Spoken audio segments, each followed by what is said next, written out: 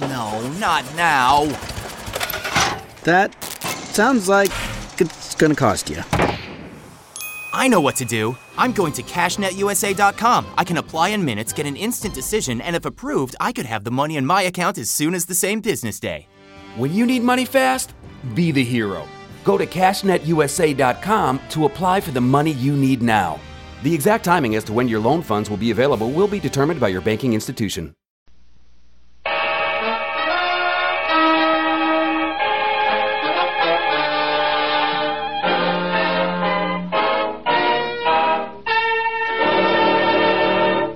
Kreml Hair Tonic and Kreml Shampoo present the new adventures of Sherlock Holmes, starring Nigel Bruce as Dr. Watson and Tom Conway as Sherlock Holmes. And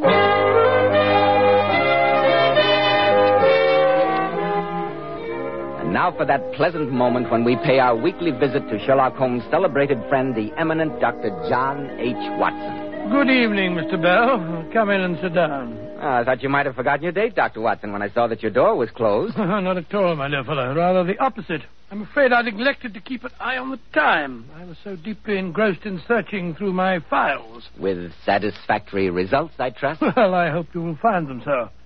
You may remember after I told you the story of the lion's mane the week before last, that you asked if Holmes had any other adventures in his beekeeping days. I do indeed, Dr. Watson. Well, I've been running through my notes concerning the remarkable affair of the pointless robbery.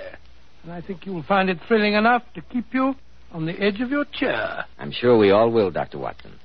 But first, men, I'm sure you'll be interested to hear why Kreml Hair Tonic is preferred among America's most prosperous and successful men.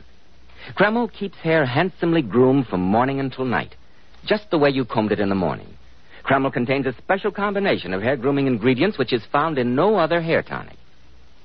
This wonderful, natural-looking hairdressing has just enough light oil to keep hair perfectly groomed with an attractive, healthy-looking luster. Yet Kreml never leaves the hair looking or feeling greasy or sticky. Kreml always looks and feels so clean on both hair and scalp. Be sure to try it, men. Kreml, Kreml Hair Tonic. Now, Dr. Watson, what's the story of the pointless robbery? Well, it all began, Mr. Bell, on a delightful summer morning in August 1913. I was spending the first day of a week's holiday visiting Holmes at the small farm on the South Downs to which he'd retired and where he was devoting himself to nothing more serious than the raising of bees. I must say, Holmes, that the quality of breakfast here convinces me that I've discovered the real reason for your devotion to rustic life. A very sound deduction, Watson. And there's much to be said for the peaceful atmosphere of the countryside after the noisy hubbub of London. A peace which I fear may be only too transient, Watson. I suggest that you omit reading the morning paper during your stay. Oh, that talk of war in Europe, you mean? Nonsense, Holmes. In this year of our Lord, 1913, no civilized nation would dream of resorting to the outmoded fallacies of armed force. I trust you're right, Watson. I trust you're right. But, I say, Holmes, you've got a visitor. Somebody's coming up the path. It's Mr. Kenmore, the rector of our local church. Another donation is indicated, no doubt. It would take the national budget to keep the church's ancient organ in good repair.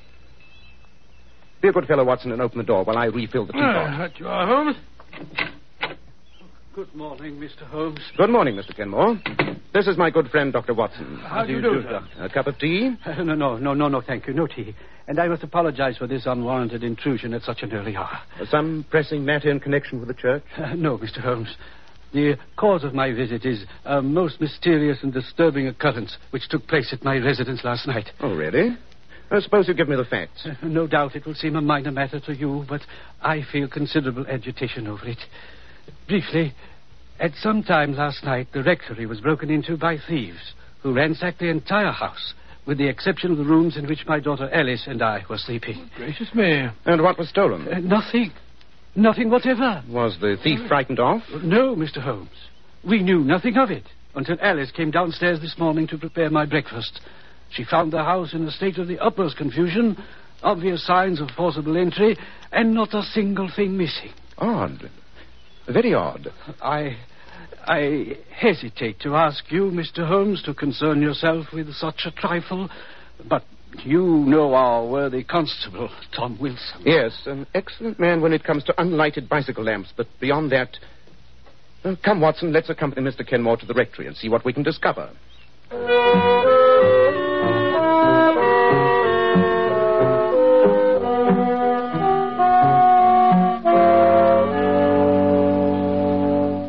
So you see, Mr. Holmes, as Father told you, absolutely nothing seems to be missing.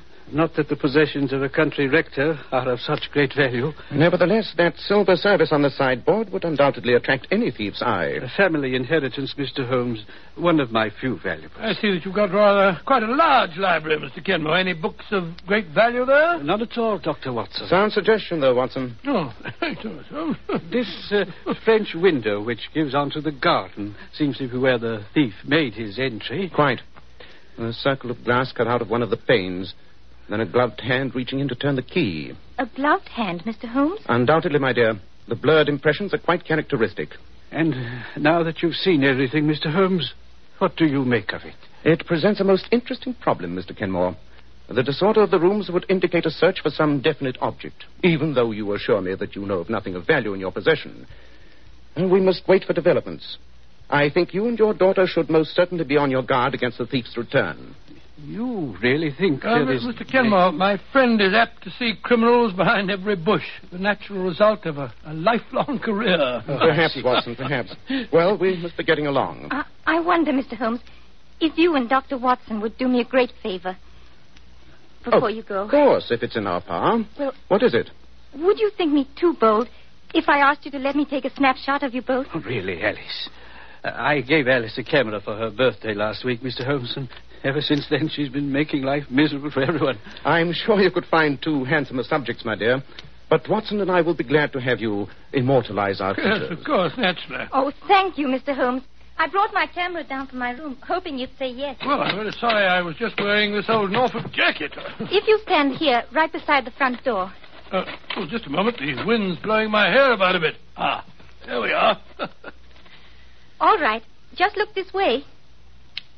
Fine. Thank you so much. I hope you'll spare me a print or two if they turn out, my dear. I'll be very glad to. As a matter of fact, that was the last picture in the roll. Now I can take it down to the village and have Mr. Dilworthy, the chemist, develop it for me. I say, we're passing by the chemist's shop. Can't I drop it off for you? Thank you very much, Mr. Watson. That's very kind. Here it is. And thank you again, Mr. Holmes, for your kindness in troubling yourself with my problem. Not at all. And remember, Mr. Kenmore, be on your guard against a return visit.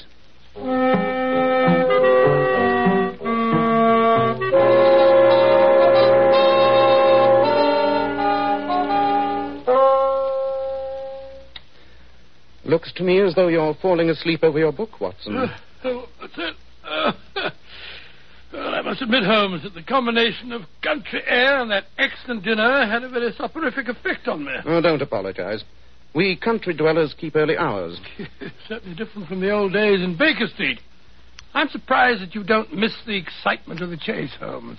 Professor Moriarty was the spice who kept the daily routine from becoming monotonous. But apparently he, too, seems to be in retirement. Oh, have you any news of him, Holmes?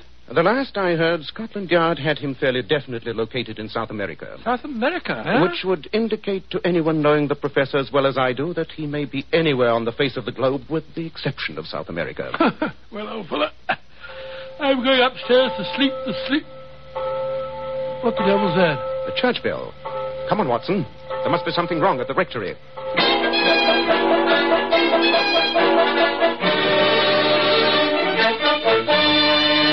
And I thought the quickest way of raising the alarm, Mr. Holmes, was to sound the church bell. Very wise. Tell me, Mr. Kenmore, what was the first thing you heard? A sharp cry from my daughter awakened me, followed by a thud. I rushed into her room and found her. Well, she'll be all right, don't you worry, Mr. Kenmore. I've had to take several stitches, but she'll have a slight concussion for the next few days. But there's no cause for alarm. Oh, thank heaven, Doctor. When I rushed in and saw her lying on the floor... Her assailant had fled by the time you entered? The open window showed only too clearly the miscreant's path. Well, you keep her in bed for a few days, give her a light diet, and she'll be right as rain.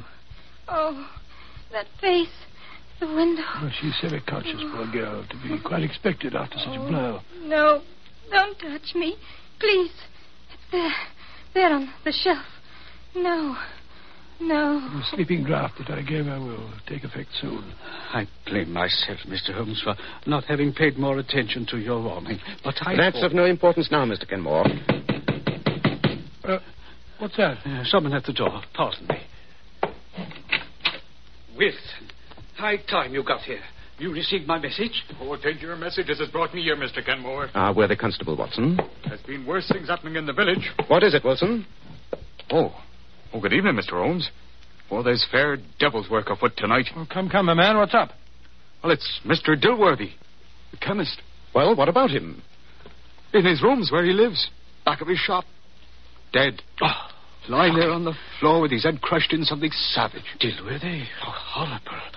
Some prowling thief. No. Oh, no, sir.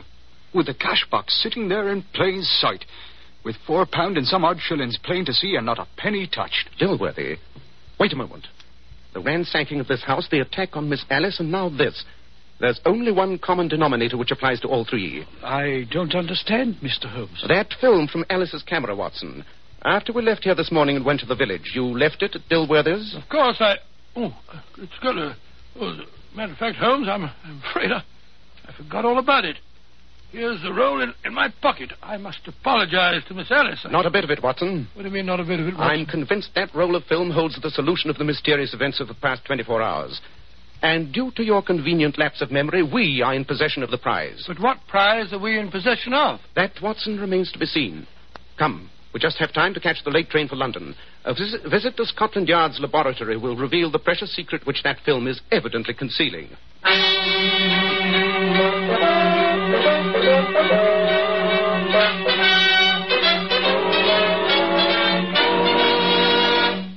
In just a moment, we'll find out what that precious secret is.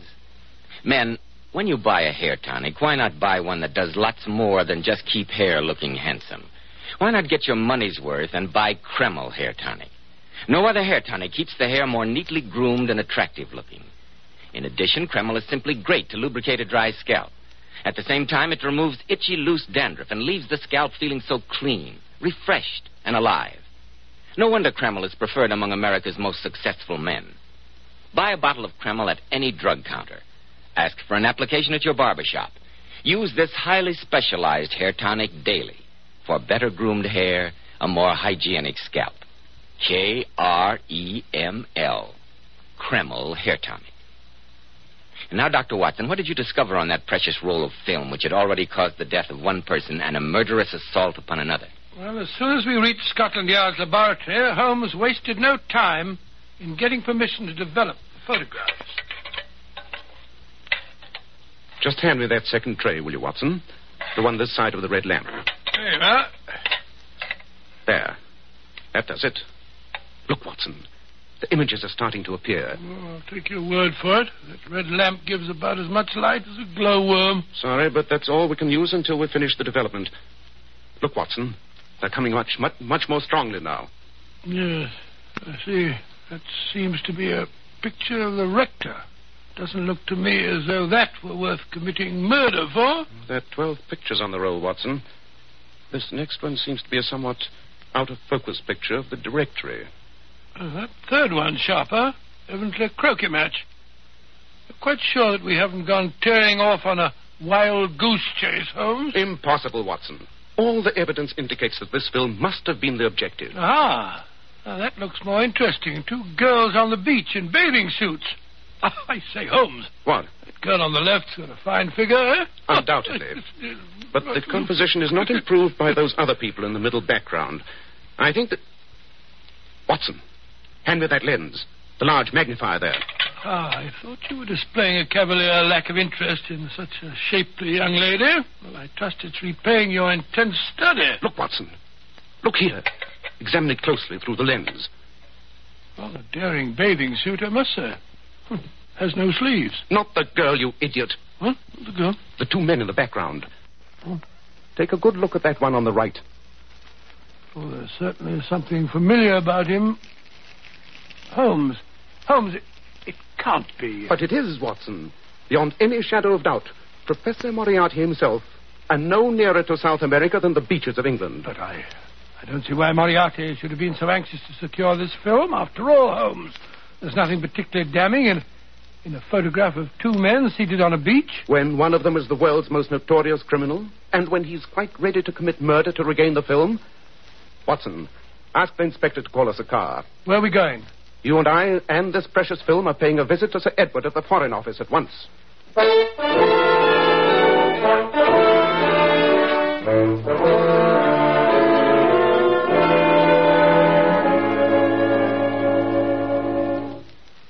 Your deduction was absolutely sound, Holmes. You recognize Moriarty's companion, then, Sir Edward?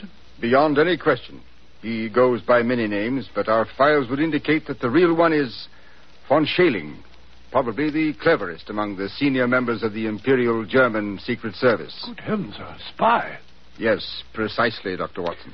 I should imagine, Sir Edward, that his dealings with Moriarty must be of great importance, since they required him to come to England in person. I'm quite sure of it. But the peaceful surroundings of the South Downs and the quiet beaches, what would a spy be doing there? With Portsmouth, England's greatest naval base only a few miles away, and the present situation in Europe, Professor Moriarty does not concern himself with trifles. Under the circumstances, I have no hesitation in telling you two gentlemen that the first trials of our new battle cruisers have been taking place off Portsmouth these last few days. Great Scott. Yes, Doctor, in what we thought was the utmost secrecy. There's still a ray of hope, Sir Edward. Moriarty would not have gone to such lengths to suppress this photograph had his transactions with von Schäling been completed. Do you mean, Holmes, that there may still be time to forestall him? Dr. Watson and I will do whatever is in our power, Sir Edward.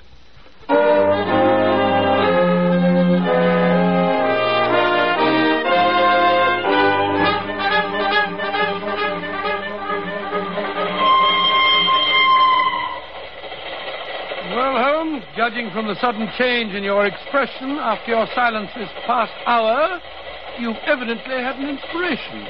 We must bait a trap, Watson. And that film must be our bait. Professor Moriarty must be in a fury at his bungling subordinates, who've twice failed to recover it. If I know the professor, he'll make the next attempt himself. Well, you can't take an advertisement in the newspaper, Holmes, to lure Moriarty into a trap. If Alice and her father will cooperate, I have a method that is better than any advertisement. Oh? What's that? Evidently, Watson, you're not acquainted with the post office and the postmistress of the average village, to which Falworth is no exception. She fills the function of a town crier with the utmost efficiency. She will be our advertisement.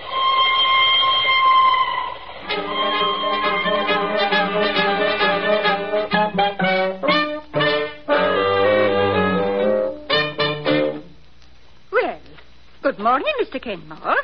And how are you this fine morning? And how is poor Miss Alice coming along? Very well indeed, thank you, Mrs. Roberts. Ah, that's a blessing. And what can I do for you today? A shilling's worth of penny stamps, please. I do hope the young lady will be up and about again soon. We miss her cheery face. You know, Mrs. Roberts, there was an odd thing about that robbery at the rectory. What was that? All the intruder took was Alice's camera. Fancy that. After he struck her down. Not a very valuable bit of loot. No, indeed. Alice is glad she happened to remove the film that very afternoon. It's still on the library desk. Is it really now? I must remember to have it developed. Well, it's a mercy that nothing worse happened. Oh, I almost forgot. Here's your stamps, Mr. Kenmore.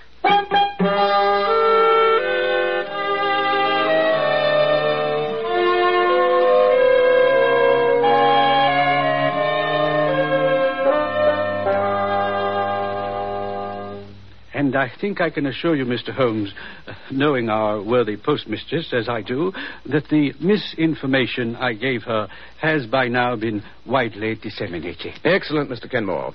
And I appreciate what you and Alice have been willing to risk on behalf of your country. At least the falsehood I told was in a worthy cause. I only wish Dr. Watson would let me get out of bed and come downstairs into the library with you when you take up your vigil tonight. I'd like to see that those horrible men get their just deserts. Really, my dear? You sound almost bloodthirsty. Well, I can't say that I blame Miss Alice for that. If someone had given me a crack on the head, I'd look forward to their downfall. Mr. Kenmore, I would have felt happier if you and Alice were not in the house. But with my knowledge of Moriarty, I fear that he may have the place under observation, and the departure of you and your daughter might make him suspicious. Is that why you and Dr. Watson are wearing those filthy farmer's clothes, Mr. Holmes? Precisely, my dear. 8 o'clock. time we were beginning our vigil. Mr. Kenmore, you will remain on guard with Alice here in her room. No matter what happens in the library, this is your post of duty. Very well, Mr. Holmes. You have your service revolver, Watson? Certainly. Come then. We must be concealed and in readiness for our visitor at whatever hour he may arrive.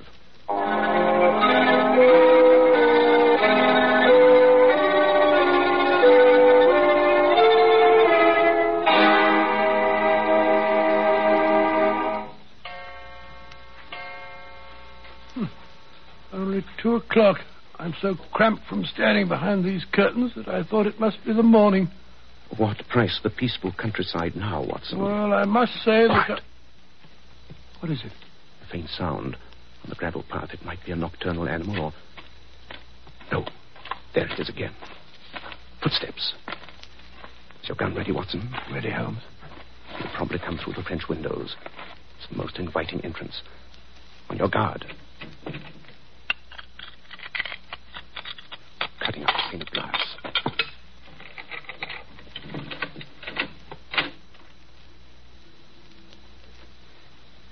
Don't move.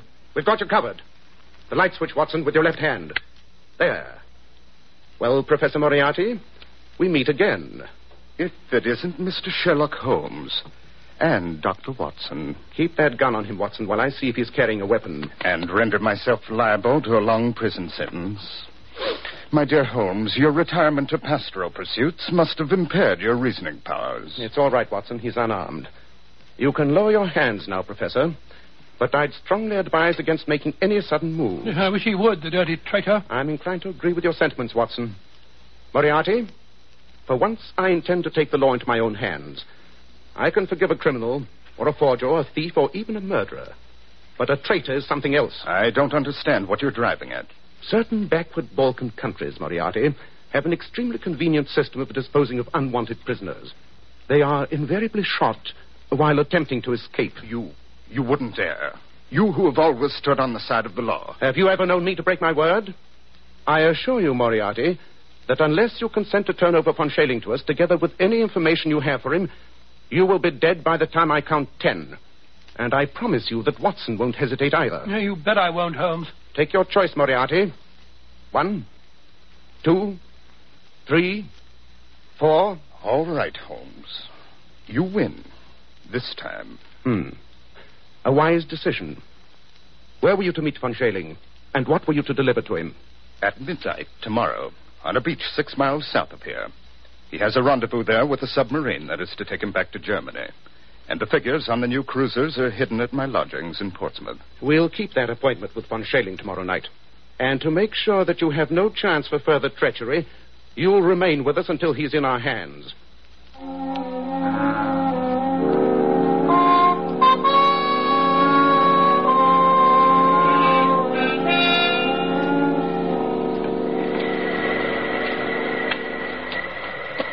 This is the spot, Professor Moriarty? 500 yards south of the abandoned dock, yes. Very well. Watson and I will remain here behind these bushes. You, Professor, will walk out alone onto the sands. I intend to take no chances of scaring off our quarry. I haven't much choice in the matter. Just a moment. Yes? Remember that we have you in plain sight, that the moonlight is strong, and that the slightest sign of treachery will be the signal for your well-deserved execution. I won't forget, Mr. Holmes. I hate to think of his going scot-free, Holmes. You cannot hate it more than I do, Watson. But letting him go free is a cheap price to pay for the scotching of his plans and the capture of Von Schailing. Here comes a car. This must be Von Schailing. No one else would be on this deserted road at this hour of night. Oh, the car's stopping. There's only one man in it. He's getting out. It is Von Schailing. Ah, Herr Professor. I knew I could depend on you. Right, Watson. Put up your hands, you. The devil... Look out, Watson! Quick work, Watson. Oh, curse you, Moriarty. You have betrayed me. Precisely, Herr Von Schailing. But why should the fact that a traitor will engage in a double betrayal surprise you? He'll be all right, Holmes. Hiding a nasty flesh wound in his leg. Well, Mr. Holmes, you have the papers and the spy. I've kept my part of the bargain. Now you keep yours. Don't worry, Moriarty, I shall. But you can count yourself lucky that the stakes for which we were playing were far more value than your traitorous life. I promise you that next time we meet, you will pay your long overdue reckoning. I shall look forward to it. Au revoir. Till our next meeting. What infernal cheek. I hate to see him go free. No more than I do, Watson. Well, at least we've had the best of the bargain. Now let's load our prisoner into the car. And who are you, anyway? The devil? Oh, hardly so eminent a personage, Von Schailing. My name is Sherlock Holmes. So, I might have guessed. Oh. He's fainted. Oh, just as well, perhaps. Here, Holmes, we'll put him in the back seat of the car.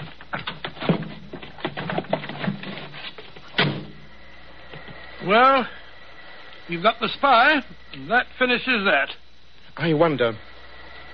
There's an east wind coming, Watson. East wind? Oh, I don't think so, Holmes. It's particularly warm. Good old Watson. You're the one fixed point in a changing age. There's an east wind coming all the same. Such a wind as never blew on England yet. It will be cold and bitter, and a good many of us may wither before its blast.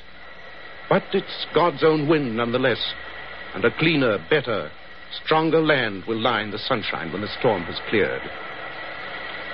Start the car up, Watson. It's time we were on our way.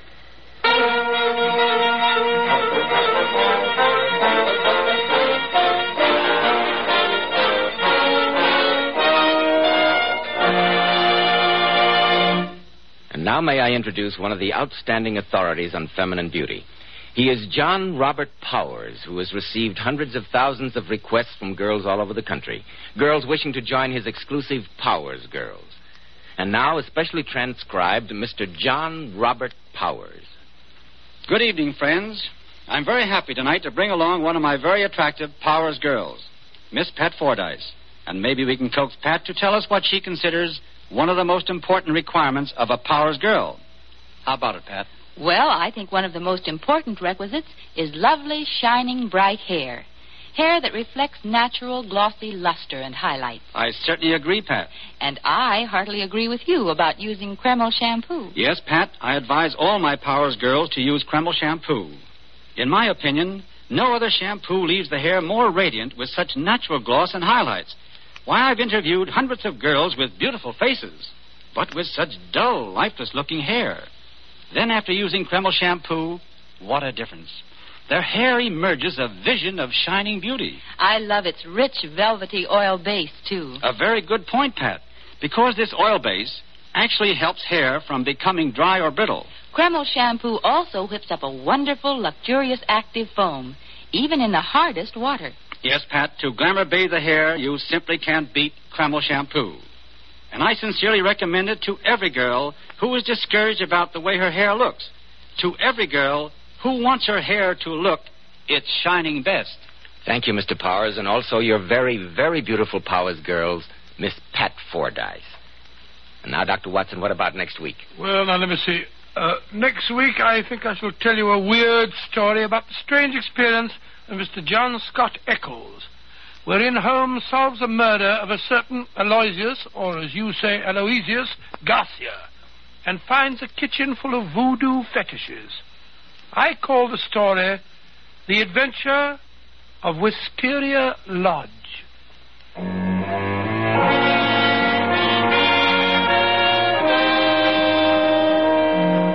Tonight's Sherlock Holmes adventure was suggested by an incident in Sir Arthur Conan Doyle's story, His Last Vow. Nigel Bruce appeared by permission of California Pictures. Tom Conway through the courtesy of Eagle Lion Pictures. The Sherlock Holmes series is produced by Tom McKnight, with original music composed and conducted by Alex Steinert. This is Joseph Bell, speaking for Kreml Hair Tonic and Kreml Shampoo, and inviting you to listen next week at this same time, when Dr. Watson will tell us about the adventure of Wisteria Lodge.